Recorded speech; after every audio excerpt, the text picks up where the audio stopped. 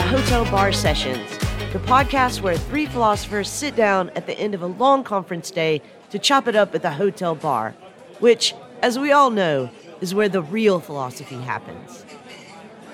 Welcome back to another episode of Hotel Bar Sessions. I'm Rick Lee, and I'm joined by the two other hosts, Jason Reed and Lee Johnson. And this episode, we're talking about horror.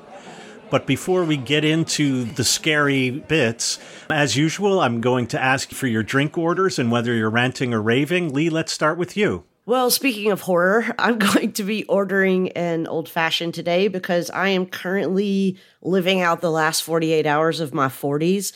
So I might as well start drinking old people drinks before I turn 50. And today I am ranting, as old people do, about Borgs. I mentioned this in a previous episode already, but Borgs are the new drinking trend of Gen Z. And, you know, Gen Z, not to be outdone by their Tide Pod eating predecessors, have really come up with something crazy here. So Borg stands for Blackout Rage Gallon. Oh. And basically what it is it's a jug that they fill halfway with water, halfway with liquor. Let me repeat that, a half gallon of liquor. And then they put Kool-Aid and liquid IV or some kind of hangover cure in it. And this is what they drink. And I mean, I don't know, whatever, I'm Gen Z, we didn't wear seatbelts, but I mean, come on, this can't be safe. So anyway. All right, Jason, what about you? What are you drinking, and are you ranting or raving? I'm just going to have an Allagash White because it goes so well with fries, and I've been eating a lot of fries. Now I'm going to rant about Jordan Peterson. Apparently, his softcover of Beyond Order, and that's a horrifying name of a title of a book anyways, has come out recently, and he blurbed it with negative reviews with the negative words cut out. Oh. That's brilliant. Someone wrote the book was full of hokey wisdom. It just appears the book is full of wisdom. And so, I mean, someone else doing this, I might understand. But given that Jordan Peterson presents himself in all of his tweedy nature as being a serious intellectual who wants to debate, this kind of just seems like trolling to me. And second of all, for someone who's so much against postmodernism, he's doing a 2-bit Derrida routine. Come on, you got to at least credit. I mean, you'd expect this from someone who just read Derrida's essays on Austin. You'd like it then, but coming from him, it's just bad form. So it is my great pleasure to introduce our guest for this week, Joe Isaacson, the author of Stepford Daughters, Weapons for Feminists and Contemporary Horror, and the founding co-editor of Blind Field, a journal of cultural criticism, where you can find great essays on the politics of horror. So, Joe, what are you having, and what are you ranting or raving about? Well, I'll have a gin buck, which I've gotten good at making lately, so that's exciting. And I'm going to rave about Chuck Tingle's turn to horror fiction.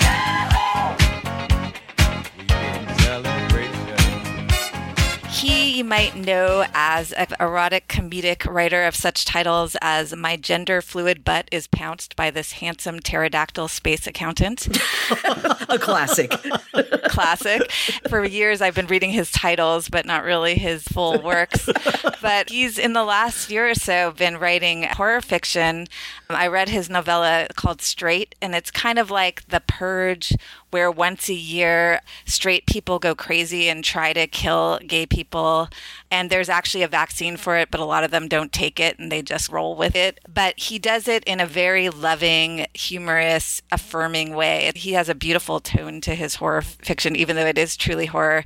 And I'm just starting Camp Damascus right now, which is a horror about a gay conversion camp, which you would think there'd be a lot of, but there's not so much. And he says that he was liberated to write about horror by Jordan Peele, so it's suitable for today.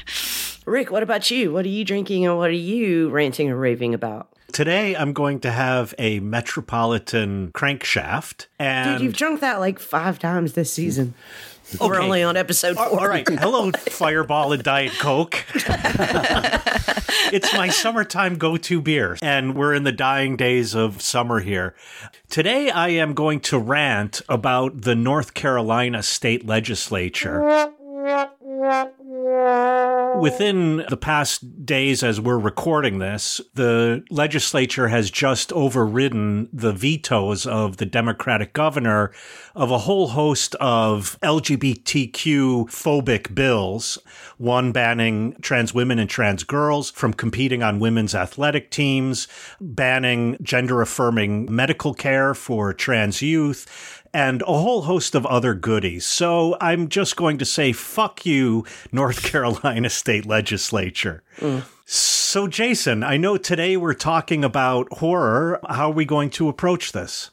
So for a long time, or at least it seemed, horror films were considered to be beneath serious scrutiny. The politics of such films were all too apparent in the violence brought to bear on women's bodies in countless slasher films. The racial politics were not much better. The cliché of the black character dying first exists for a reason. Gradually, however, this changed, first with such groundbreaking critical studies as Carol Glover's Men, Women, and Chainsaws and Robin Wood's introduction to American horror film.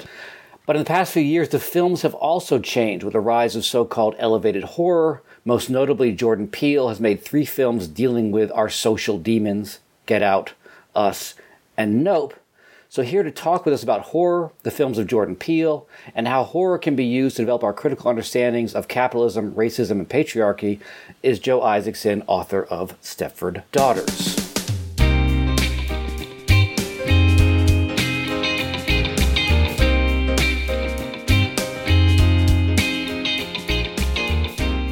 So, Joe, in your book, you state that horror films help us understand that the exploitation of social reproduction makes the capitalist system possible.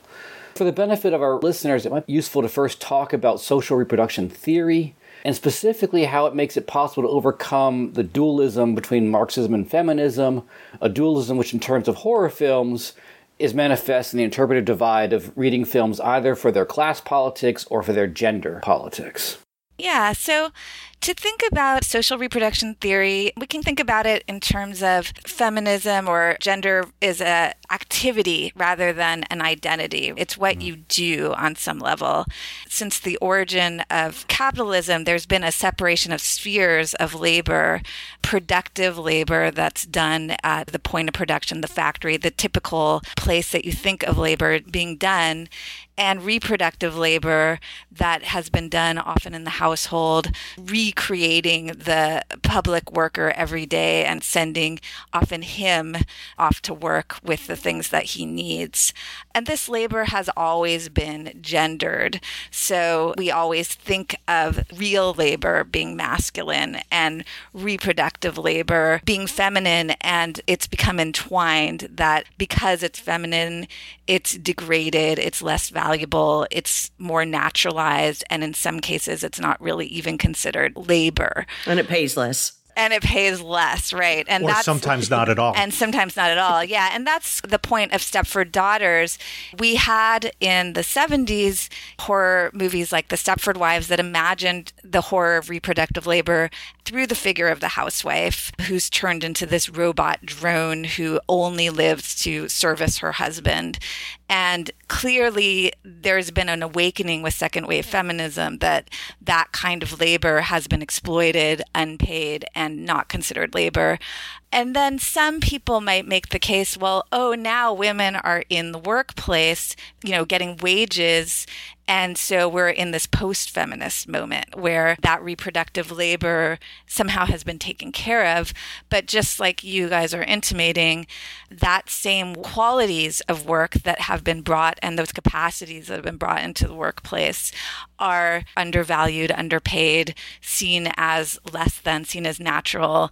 And they accompany a whole host of rollbacks with post-Fordism of the lack of unionization. There's a kind of pushback in second wave feminism against the family wage where a male breadwinner would support the whole household.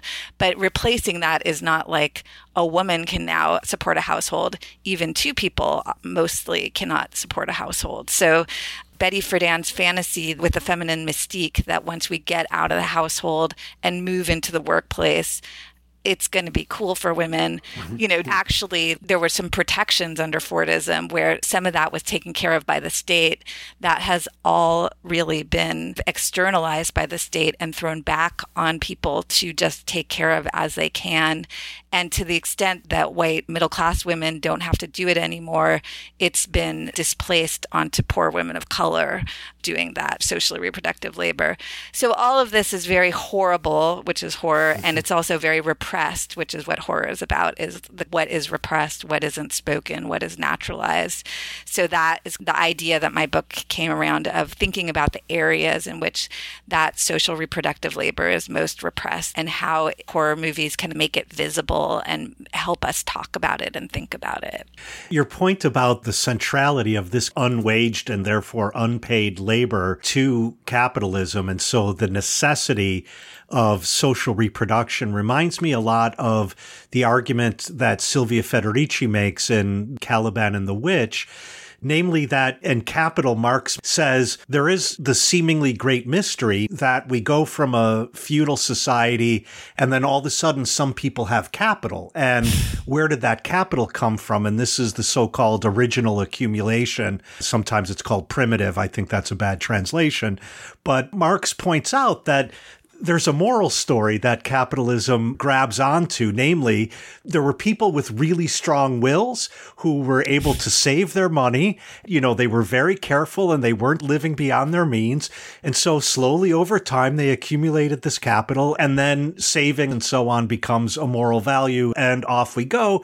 And Silvia Federici points out that the original accumulation is in fact capturing this kind of labor that women do in social reproduction, not just feeding the male worker so he can go back to the factory and then producing children and raising them so they could enter the factory, but also things like enclosing the commons in which women used to have kitchen gardens and provide food and sustenance for their family.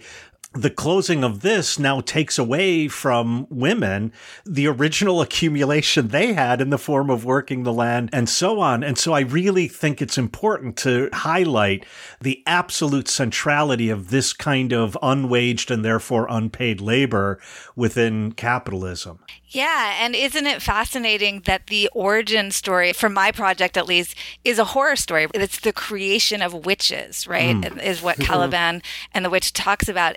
And the way that the advent of capitalism and the enclosure of the commons was able to happen in Federici's narrative is partially by disciplining women to make sure they would assume that reproductive role and to label any women who did not, especially people like midwives that were trying to control biological reproduction, right, but also any woman who was in excess of the roles that were determined for them, by labeling them witches and making them monsters. So there's been this horror monstrosity that's feminized through the entire range of capitalism and stages that is meant to discipline women into that role and to placate men, because that was the other thing, is how are we going to get male workers to go into the factory, right? And the way to kind of bribe them to do that, to give up the more egalitarian and more autonomous life of the enclosures without too much of a fight, is to offer them a female servant to do that reproductive labor. And we can see this in what Jason talks about, negative solidarity now. Like, that seemed like a great deal for men and that they wanted to rest on that patriarchal position. It also creates a reserve army of labor that is there to discipline men as well, so nobody wins. And it creates a division where there's no solidarity between men and women because there's this hierarchy created between them. So that's the sort of horror story in Caliban and the Witch that affirms these ideas about reproductive labor.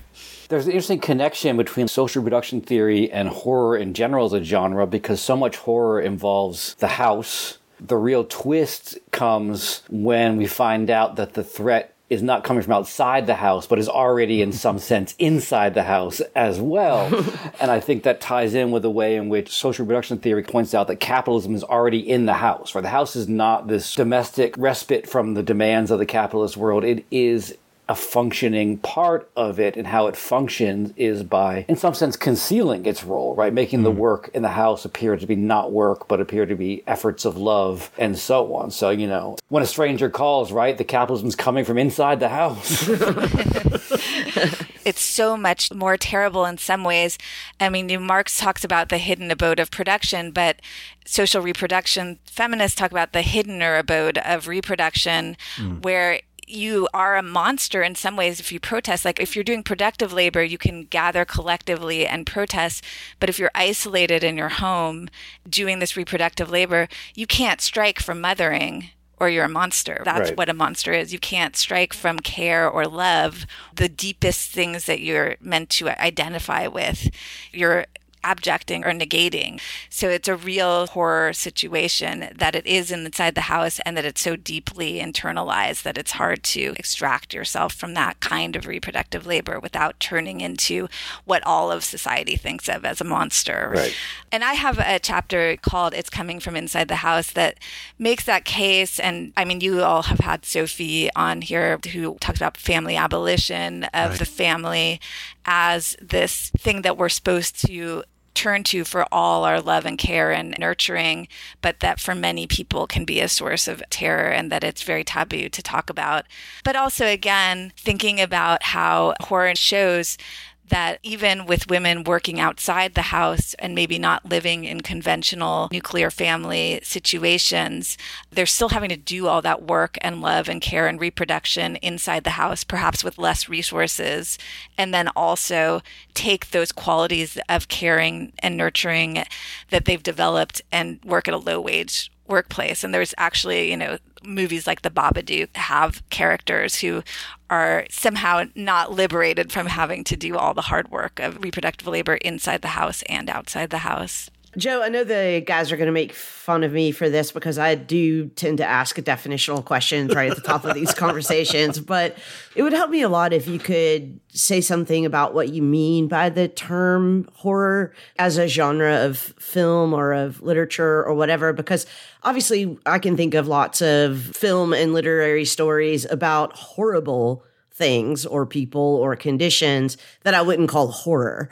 So what is it about the genre that is different than just a story about something horrible? I'm really capacious with what I call horror. Often seem to fall in line a lot with this theorist Robin Wood, who's a queer Marxist horror critic from the 70s. And, he just broadly talks about horror as a genre that deals with the repressed and makes it manifest through irrealist or supernatural monsters or phenomena that we don't necessarily consider realistic, but is actually a deeper realism about what we repress in what goes against this agreement about what is normal and acceptable.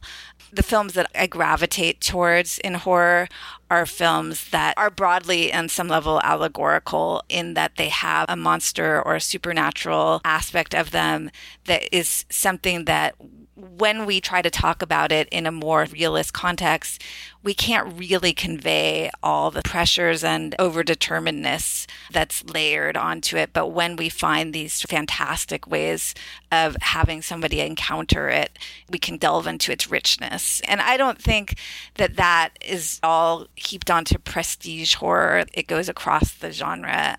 I guess most of the movies I talk about could be categorized that way, but there's plenty of very raw horror that does that work as well, and plenty of what's called prestige horror that I don't think does that work. You use the word monster often, and many people have written about monsters and monstrosity and so on, and it is a central part of your book as well.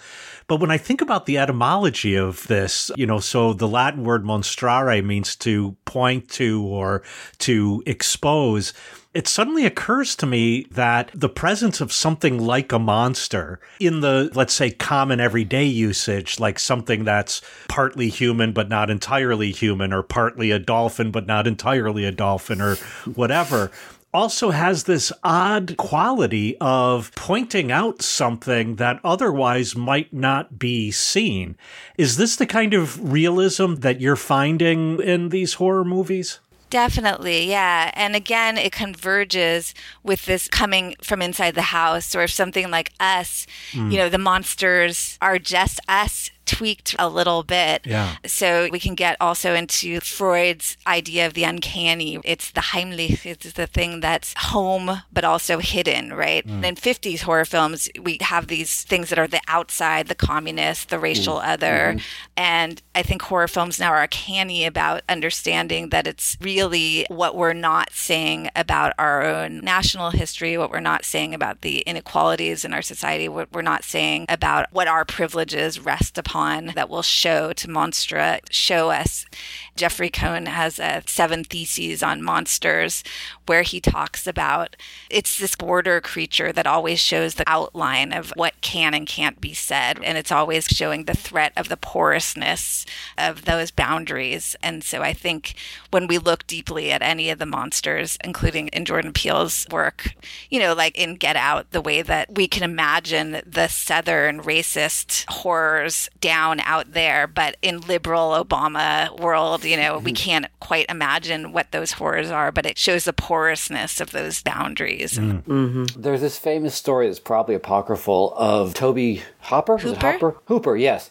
And Steven Spielberg getting in an argument on the set of Poltergeist. Spielberg was producing, Hooper was directing, and Hooper was like, it'd be scarier because if you've seen Poltergeist, right, the whole thing hinges on the house being built on a cemetery and the body's not being moved. Spoiler alert. As in every other horror movie. Right. Carol Ann, run away from the light. And Hooper thought it'd be better if the father somehow knew that and was implicated in it. And Steven Spielberg wanted it to be a surprise. Like you mentioned the 50s, right? Is the monster outside or is the monster inside? That also maps on political discussions. We talked about this. We had Sophie Lewis on about the family, like people who can only imagine threats to children coming from the outside, and people who point out that there's a lot of violence within the family too, and how this more reassuring horror, which is like the monsters are there, they're far away, come inside the house, protect yourself, board the windows. And the more frightening horror where, you board your windows and you find out, oh my God, it's the person closest to you that you most have to fear, kind of lines into, I think, a more critical perspective that points to the fact that the very institutions that we've been told to trust are marked by violence and exclusion and everything else. And that's why I think horror has a natural connection with social criticism. Definitely. And, that story of Poltergeist is so fascinating because, I love Tobe Hooper and I am skeptical about Spielberg. And you can tell it's a mishmashed thing.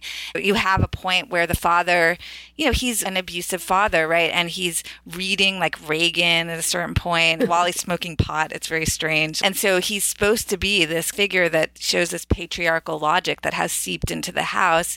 And then Spielberg's sentimentality about the family, he wouldn't let certain things be said. And so it just creates this mishmash in the movie.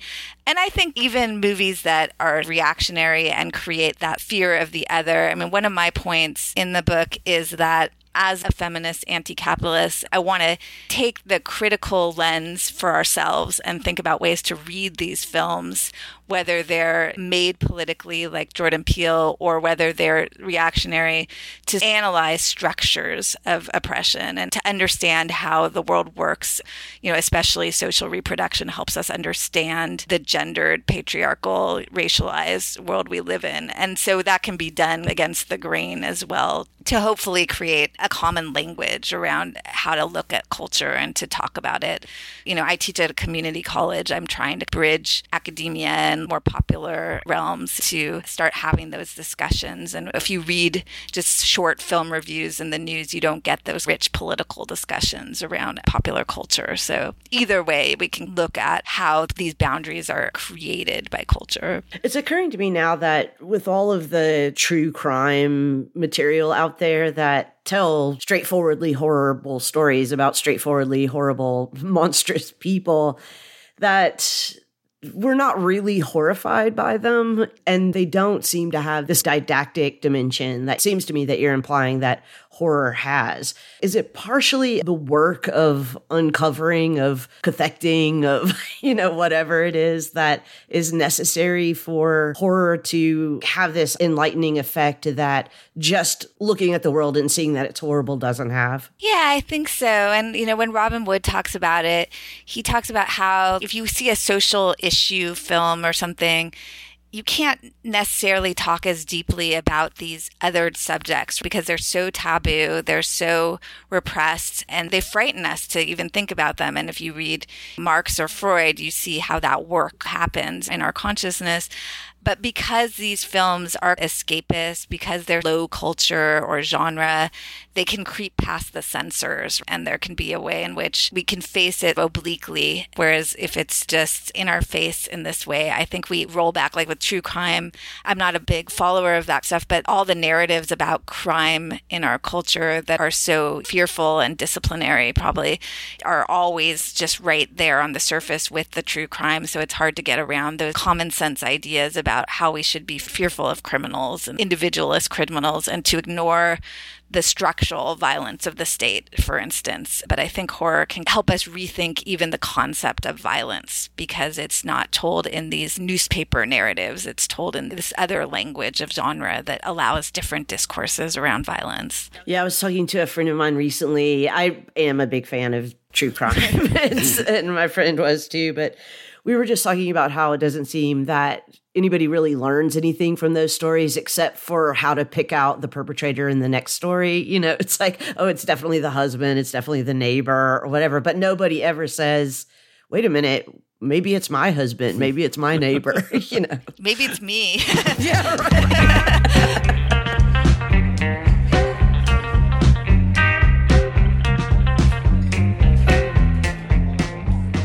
Did you know that Hotel Bar Podcast is more than just a podcast? We are a fully online cross-brand synergy platform of content creation.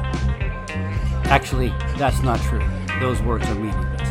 But you can follow us on the app formerly known as Twitter at Hotel Bar Podcast. There you can find the handles of all the co-hosts as well. You can follow us all or pick your favorite.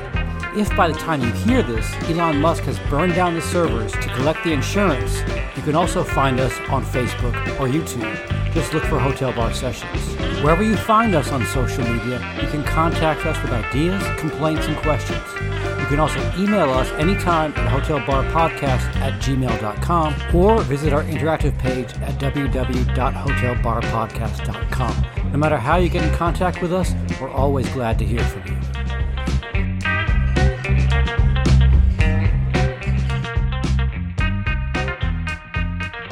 We decided to focus our discussion a little bit, and because some of my co-hosts, who won't be named, are scaredy cats. Guilty. Very generous to do this with us. To focus on Jordan Peele films, I guess place to start is Get Out. So maybe, has anyone not seen Get Out? We'll offer a brief summary of Get Out to help our listeners. And are you going to spoil it, Jason? Should we warn our listeners? Yes. We'll spoil all the Jordan Peele films. So if you haven't seen them, stop the podcast now, watch all three of them, and then resume listening. So Get Out is a story about Rose Armitage, who brings her boyfriend, Chris, who's black, back home to meet the family for the first time. And one of the things I love about the film is you're always aware there's some kind of horror going on, but it's kind of unclear what it is. Like, things seem off from the get-go, right. Even though, as we were talking about earlier, the families seem very welcoming in a very cringe sort of way, right? They voted for Obama twice. Would have voted for him 3 times. Yes.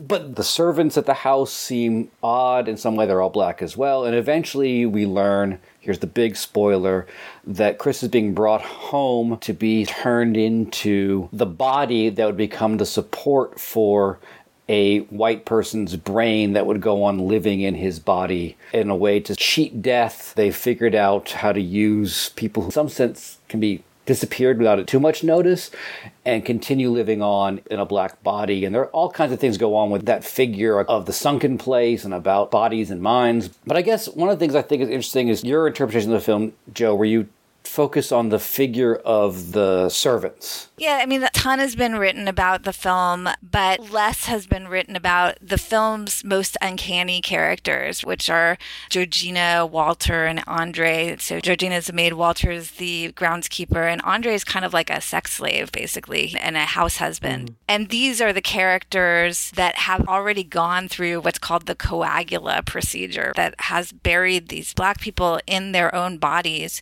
and all they can do is look out as white people steer them around and control their every move. And for these characters are reserved all the real horror tropes. The jump scares are all with them, the canted angles, the swelling horror music, reflections and refractions, all these real genre things are really only when they are on screen that those happen. Even Chris is shot in a realistic vein.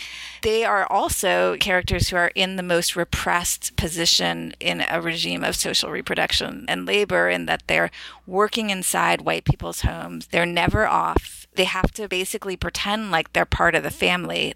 And on some level, the most realistic way to show them is that their bodies are snatched and their minds are snatched by this white family. And there's this scene that is just amazing. I wrote about it twice. I couldn't stop thinking about it, where Georgina, she's being controlled by the matriarch in the family, basically has no power. But Chris is starting to realize, like, he's got to get out of there. He goes for his phone to call his friend, and it's been unplugged. And he sees that Georgina has unplugged it. And so she comes to apologize. And she is acting in this incredibly uncanny way. She's talking with the cadences and the anachronistic expressions of an old white lady. She's moving in these non-naturalistic ways and making this very false Pollyanna apology. And then Chris says to her, "It's fine. I get nervous when I'm always around white people." And that triggers the inner woman inside to break through and suddenly have this startle of emotion. And so you can see the two people warring within this one body. And I just can't imagine another genre where you could have such a poignant display of what it's like to be buried in your own life. And you think of like workers from the Philippines who go to take care of people in Singapore, and you hear these horror stories of women who are locked in the house all day and thrown out the window or starved or not allowed to see their children for years on end.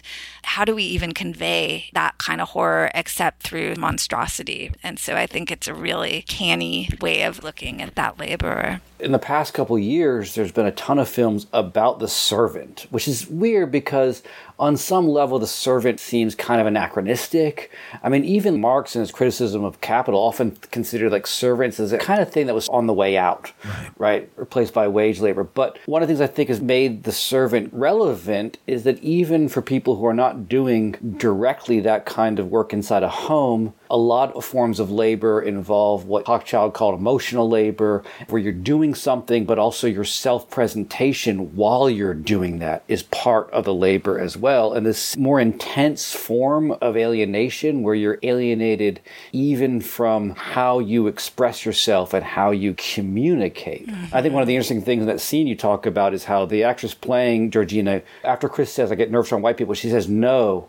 And she says no repeatedly, but the tone of the no shifts. Eventually it becomes the muffled scream from within. First it's the no of the person who's taken over the body, but then eventually it sounds like you finally hear the voice of the body, but it's so deep down in the sunken place, the place where you can only watch what you're doing. I mean, it has resonances with Du Bois's idea of double consciousness, of sort of seeing things from detachment, but it also has resonances with a certain kind of alienation where you can't even identify with the way you're acting and interacting with people, not just what you're doing, but how you're even interacting with people. Yeah, and I have a chapter called The Telltale Managed Heart, which is thinking about this emotional labor that Hochschild talks about is she saw it in stewardesses in the 80s. Their jobs are not to really just walk up and down the aisle of a plane, but to really deeply act these emotional fantasies of their customers. And they're ingrained so much with it that when they go home, they don't really know who they are anymore if they're doing it right. So in some ways, their bodies have been snatched. They've been colonized by this emotional labor. And I think horror has gotten really canny about the female smile as a kind of horror trope. I mean, Betty Gabriel does it really well in that scene. There's Pearl recently. It ends with this woman who's just done the most horrific things in an apron with a smile that lasts over a minute, that's really gets more and more horrific. There's just a horror film called Smile that's about women who go crazy, or there's men too. And that's the other thing about effective labor is that it's not just women. It's always feminized, but it's not just women, right? And Get Out too. Men and women are both doing reproductive labor, but it's still reliant on feminized qualities to add to its degradation, give it its hierarchical place. So most of us are feminized laborers, whatever our chosen or biological gender is. So yeah, I think Georgina's smile in that was loaded with all that overdeterminedness of effective labor and how it works right now. And the other thing that I wanted to mention is how much Peele was influenced by the Stepford Wives. He says that he builds on it. And what Jason was talking about of Georgina's no and the saying over no, no, no until she gets it right and she's back in character, that goes along with the glitching done both in Stepford Wives and in this, where a character becomes a perfect servant or a perfect housewife, but sometimes they malfunction and they can't do it anymore. And there's another scene in Get Out where Georgina, she's pouring iced tea and she just keeps going and liquid overruns. And I thought about that in line with what Maria Vishmit calls reproductive realism, this kind of realism that doesn't just show women who are maids who are positive and who are strong characters that we can emulate and admire, but rather uses negation to show the structural problems with this work and the horror of this kind of work. So in my reading of this, that negation is actually utopian, and it really shows that you can't just be one lean-in person who gets out of this drudgery. It has to be a social project to change the nature of this work to make it better by showing the structural problems with this kind of labor. Yeah, on that point, I think a lot of people have pointed out that Jordan Peele's films are not so much about the monsters, but what made the monsters monstrous. And that's always going to be a kind of social criticism, a kind of reference back to socially reproductive labor. I'm wondering what in particular you think makes him so good at this, and maybe even if there are other filmmakers that come to mind, horror films that come to mind, where you see the same thing. I mean, he is just such a lover of the genre. He's seen everything. And I think that being a Black man who is socially aware and understanding that inherent in this whole history of horror, which often wasn't very politically attuned, it's one thing if you're very socially aware and you make a horror film, but it doesn't engage deeply with the tropes and the language and the genre history. But like, every moment of every film is just filled with these Easter eggs. You guys aren't horror fans. I mean, I hope you enjoyed it anyway, right? Oh, yeah. It doesn't rely on those, but it also has this rich engagement with the genre that I think, like I was saying with the Stepford Wives, of being in dialogue, and that shows a connection of Black horror and gender horror that doesn't have to be explained in some didactic way. It's just there in the meat of the trope and the moves that he's making, but also criticizing them. And I think there's been a trend of this with Lovecraft Country and this kind of thing of looking at the problems and the failures. One thing that I don't know if he was completely engaging with, but Stepford Wives is a pretty problematic second wave feminist horror film in that there's one point where before the wives are turned into robots, they're discussing how they planned to be free women in their situation. And it was by getting maids, and their mean patriarchal husbands wouldn't let them have maids. Mm-hmm. They are basically displacing their own oppression onto women of color. So this not only engages and shows the connections, I think, with these older parts of the genre, and he's curated whole festivals of social horror, but he also comments on it in his creation of these films. So He's a genius. It also occurs to me that he's been quite explicit about this, brings together his interest in comedy with his interest in horror. And comedy also shares a certain ability to be more realist than any other kind of realism because it has a way of getting to us before our sensors get up and know what's going on. And I think that's where he also is a real genius. That also has this element of uncanniness that you've been talking about, because when I think about Get Out, that's an example that I think does this most, that you're laughing at the beginning at some points, but by the end of the movie, now you're wondering why you were laughing because the truth turns out not to be so funny. Mm-hmm. Yeah, but he does have a ton of really funny humor in all of those films. And he always has a character who's doing comedy throughout, like Rod in Get Out or the husband in Us, Gabe. And I think in that way, he's also engaging with Black cinema and all these different genres. And I do think horror and comedy are really complementary. Yeah. I didn't know Key and Peele before he started making horror movies, but going back and seeing some of the horror sketches that they did are hilarious, you know? So it's sort of a perfect fusion. Like there's this one where he's walking through a white neighborhood, this Black guy in a hoodie, and everybody's converging on him. And finally, he just pulls up the hoodie, and it's this silhouette of a white face on the side of the hoodie. And then everybody just like starts greeting him in this really friendly. But anyway, so I think those genres do come together really well. And the family all gets in the car, and the daughter wants to drive, and she's, maybe 14 or so. And when they're having an argument about this, she says, well, I have the highest kill count. Yes, definitely. Right. And they're meta. Again, not only is he engaging with the history of horror, but in that case, having the characters know what genre they're in and have a kind of sense of humor about it is really, I think, a generous thing to do with the audience and kind of connecting, not talking at them, but with them in that way. And I do remember going to see those movies in theaters was so much fun because the audiences were just so engaged with the film.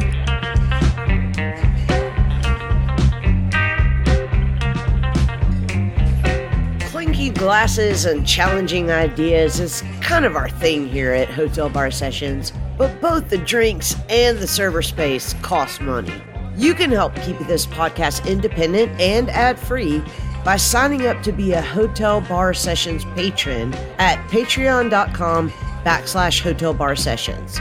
For less than the cost of a mild night of drinking per month, you'll be helping to defray the many costs of our podcast and saving us from having to start our own cult.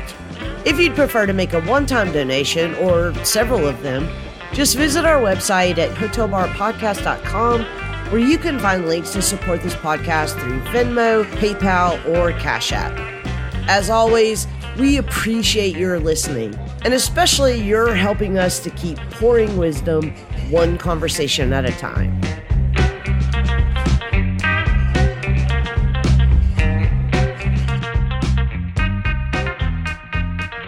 So we want to talk about all of Peele's films, and it's kind of tough because you could do a whole episode and more on each film. But moving to the second film, Us, one of the things you wrote about, and this was actually in Commune, about the role Santa Cruz plays, location plays in Us. Yeah, it was amazing because I was obsessed, obviously, with Get Out, and then there came a call for extras in a movie Jordan Peele was going to make in Santa Cruz. So actually, my partner ended up being an extra, and I sadly had to work that day, but I got the part. But basically, as somebody who I've been doing a lot of mutual aid work in Santa Cruz and just living here for a long time, it's a place that's very heavenly. It's a tourist town. It's a beautiful town. It seems very woke. It seems very liberal, but it's the most expensive place to live in the U.S. And when you go to school there, you are so impoverished. Or if you try to work a service job, you usually can't live in Santa Cruz proper. You have to live far away. It's adjacent to Silicon Valley, and some of the oppressive policing forms that come out of there are kind of tested in Santa Cruz.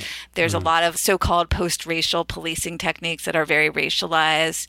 And so that kind of formation in the film itself of the tethered and the underground and this whole dependency on oppressing people while keeping keeping them invisible in order to live this beautiful sun-drenched life really aligns with the politics of Santa Cruz itself, which I think is very emblematic of places that were the heart of hippie discourse of freedom and cultural abundance and feminism and anti-racism have become these ideological touch points for actually reworking capitalist discourse to make it sound egalitarian while being even more stratified and more hierarchical and more economically especially oppressive. So I got in trouble by saying Santa Cruz was so key to understand capitalism. But in the film, I was surprised because Peele changes Alexa to Ophelia. He changes names of things, but he has Santa Cruz like all the time, people chanting it, showing signs like he wants you to know. It also has a horror history. The Lost Boys was filmed there. Killer Clowns from Outer Space. He cites The Lost Boys a little bit in the opening scene. So there's that acknowledgement too. But I can't help but think he understands the fake egalitarianism, especially with the Tim Heidecker character too, and Elizabeth Moth's their typical seemingly laid back but really rich asshole kind of character. Yeah, one of the things I like about Us on that level is that I kind of read Us to be about class in some sense. It's about the division between us and the tethered. Like some of us get to live in the sunlight, some of us live underground, and those who live underground are struggling to be in sunlight, and we look down upon them for everything they try to do to maintain their existence. Right? They're horrifying, and all they're trying to do is just have some of what we have. But one of the things I like about the Santa Cruz location is that the use of the boardwalk, I feel like there are few places left in American society where people of different classes come together. In fact, a lot of American society is built on keeping that from happening, but places like amusement parks, fairs, etc., are kind of a place where people see how other people live. And the scene when the person who plays the young Adelaide/Red is walking through the boardwalk and sees all these people and is fascinated and horrified by what everyone around her is doing. And of course, that's intercut with people in the underground doing the same thing. And the film often uses, the same gestures meaning different things in different places. Yeah, definitely. And I wrote about Lupita Nyong'o's performance in that film because she has to play two different characters that are so distinct. I might have been stretching it a little bit, but I really saw a kind of Brechtian use of gesture in that she, in her body, shows how people are made into animals when they're kept underground, and she can't use fluid humanist movements. She's either kind of scuttling or rigidly still. And she draws attention to this theme that if you decontextualize the same behavior in a sort of degraded area, it takes on a totally different meaning. And I think her performance style is both showing that degradation, but also nobility, right? She's very poised and calm and assured about what she's doing. So the way that violence can also be seen as a form of revolt. I really like this essay that came out in this collection after Marx called Screening Insurrection by Mark Steven, where he talks about us as this understanding of surplus populations and the riot and spontaneous violence as the new form of politically committed cinema that we have a hard time recognizing as politically committed cinema because we think of it in these older terms of Eisensteinian montage and the white proletarian workers. But there's all these films right now that are coming out that show this seemingly chaotic racialized violence, but that we can read in relation to forms of insurrection that we see in the world and that are imagining both their possibilities and their problems, in this way. What I appreciate about Us is the way in which it displays, again, points out Monstrare, the fact that the above ground society both needs and relies on and also needs to hide and shove away the underground group. It is really only the character of the girl who breaks that logic, although we don't know that until almost at the end of the film, that she has really broken that logic. And to spoil it all the way, there's a kind of replacement where the underground comes above ground and takes the place of her opposite, thereby breaking this dependency. And I don't want to make it more extreme, but there's a moment of resistance in her character that I found, given the horror of the rest of the movie, kind of warm. When you go back and look at it, her behavior throughout the entire thing is she understands what the family wants. Nobody else gets it. And there is, in a way, an additional violence to not knowing that your own survival is dependent on this mirror world that you're exploiting. And as soon as she gets to Santa Cruz, she knows she's vulnerable because she knows what she's done, basically, to spoil all the way, So that actually creates a weird tenderness. Like Zora kills off her double, Umbre, the teenage girl. She goes out into the forest and holds her hand while she dies. It looks her in the eyes and is there for her, So it creates a weird, like you're saying, kind of empathy that I didn't really think about till I looked at it again recently. So I think you're right. I'd like to return to this comment that you made about how the tethered, because they live underground, are reduced to animals. I think we also see this reckoning with the animal part of humanity in Get Out as well. I mean, the Black characters are being used quite literally only for their bodies. And then in Nope, which is my favorite of the three, we actually have real animals, right? So now this really all kind of comes to the fore. It's about how do we communicate with something other than us, radically other than us, but still not completely other than us. And I'm really interested to hear whether or not you think we can see not only a connection between these three films, but kind of the maturation of an idea. Yes, I definitely think there is. I was really thinking this day that we would talk about them. I mean, just to go into Nope a little bit, I agree, like Jason has written about it, and I think spectacle is one of the big themes. And I think it's Peele's own reflection on what it means to be a Black filmmaker who's engaged on some level with spectacle, like Debordian idea of it, like the society, the spectacle, that images have sort of replaced commodities as the fungibility that levels and destroys all autonomy and all use value or individual agency. And how much even with these politically themed films, you're still contributing. And obviously he makes a ton of money with these films, But I really saw the animal and the common theme of having been made to be an animal as an oppressed Black person, how that creates an identification with that outside that is deep and rich and problematic. Like OJ's relation to Jean Jacket cannot fully be absorbed by the spectacle. It's something in excess of it. And that's why it's worth it to still tell this story. It cannot be fully absorbed, right? And that Jean Jacket is so beautiful and so alien and so unknowable that it's something just in excess.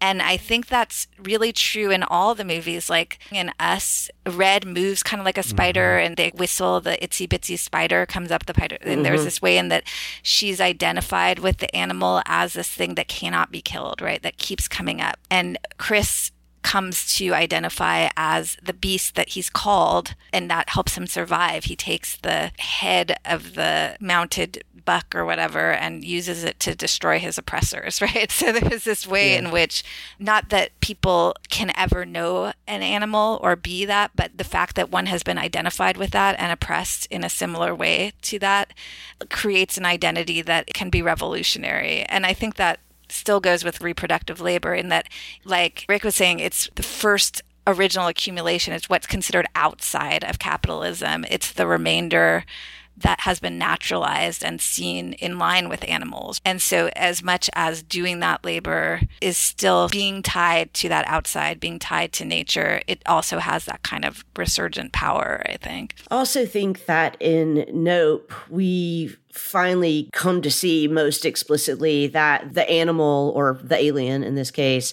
is not a monster. To the extent that we see it as monstrous, it's a kind of not seeing our relationships with our repressed lives, with our social structural problems. And in as much as we just kind of turn away from those things and say, nope, I'm not going to deal with that, too scary, we're really missing the point, and they're just going to destroy us. Yeah, it's made monstrous by the gaze. Yeah. And that's on us, right? For looking in this particular way. And for mistaking our relationships. Like Jupe thinks that he can know the other, the Gordy ape, Right. but it's really that his eye line was blocked by the tablecloth, right? Right. It's really that he maintained that respect of not looking that saved him, but he mistakes that for an ability to master that alien force. Right. And I think one of the other things about Nope is that Jupe's misrecognition of what's going on. He thinks the alien creature is a spaceship. He thinks he has a deal with it. He gives it a horse and he gets a show. But in some sense, his mistake that the thing is a spaceship is the mistake that we're also making as the audience when we watch the film, because it looks like what a spaceship looks like in other films. And I think one of the interesting things about the films in progression, going from Get Out to Us to Nope, is the way in which the role of television as a framing device for how we make sense of the world becomes more and more central. Like in Get Out, there's a throwaway joke about the United Negro College Fund's slogan, "A mind is a terrible thing to waste," because that's literally what's going to happen to Chris. In Us, there's the memory of Hands Across America as both an image and an idea of like everyone taking care of everyone that animates the rebellion. But then in Nope, you really get this whole thing about how everyone's reaction to what's happening around them is structured by what appears in television and movies and what doesn't appear, right? Jupe is struggling with the fact that he had this rise to fame. It was cut short by this tragedy. The tragedy makes more money than the fame he's trying to hold on to. And the family of OJ and Emerald are invisible workers within Hollywood. No one remembers the name of the jockey. Everyone remembers the name of Muybridge and the image. So everyone is kind of wrestling with the sense that when we confront the world, we often confront the world through how the world has been represented back to us through television and movies. And Nope, quite specifically, that leads to someone's undoing. I love that scene when Stephen Yeun is called upon to tell the story about what happens. He doesn't tell a story about what happens. He tells a story about an SNL skit about what happened on Gordy's home. And in part because I don't think he can talk about what happened. But he uses the skit to narrate the story because to live in the modern world, and this is something that Peele brought to him from the world of comedy, he recognizes how much we use films and TV to make sense of our lives to our detriment. The spectacle is going to chew us up and spit us out. Yeah, I actually think it's really there in Get Out, too, because he's watching television when his mother's dying, and that's the original trauma. Oh, yeah. And it's the only thing that comforts him and makes him not have to believe that what is happening is what is happening. And then that's echoed when he's thrown back to the sunken place. The way it's shown to us is that you see the world as if it's through a distant TV screen, right? So there's a way in which that spectacularity and inability to get out of these television narratives, I think, is really key from the beginning, too.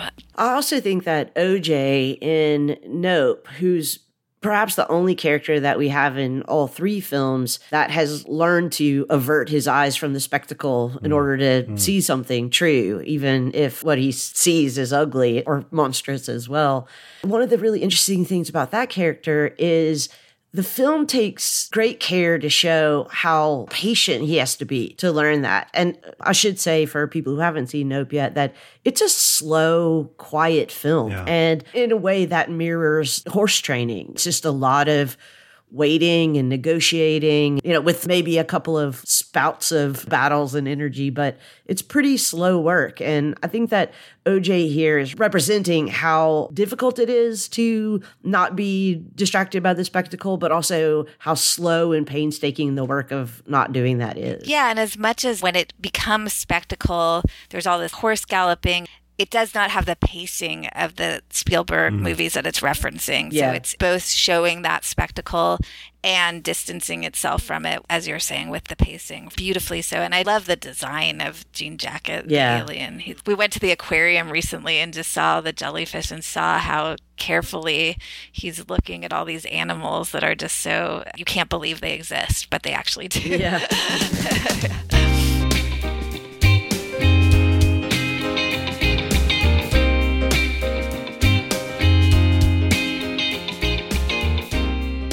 Our bartender decided that she needs to go out and see these three films, and she also realized the monsters are in her bar. So she's issued last call, Before we go, though, I want to reiterate something Lee said all the way at the beginning, that she's in the last 48 hours of her 40s, which means her birthday is coming up. Now, it'll be past by the time you hear this, but I think you could give her a wonderful Christmas present. And that present would be to sponsor us on Patreon. You could go to our Patreon page. There's not a level called Happy Birthday Lee, but you could find one that would be an appropriate gift to give Lee as she ends her 40s and embarks on the best part of her life. Her Patreon page is at patreon.com/hotelbarsessions. Joe, I really want to thank you for coming on. This has been a really fun conversation and incredibly interesting. Yeah, Joe, this was great. Thank you so much. I had so much fun. It's awesome. Yeah, thank you. This is great. And since I have the highest kill count, I'm driving. Bye, guys. Bye.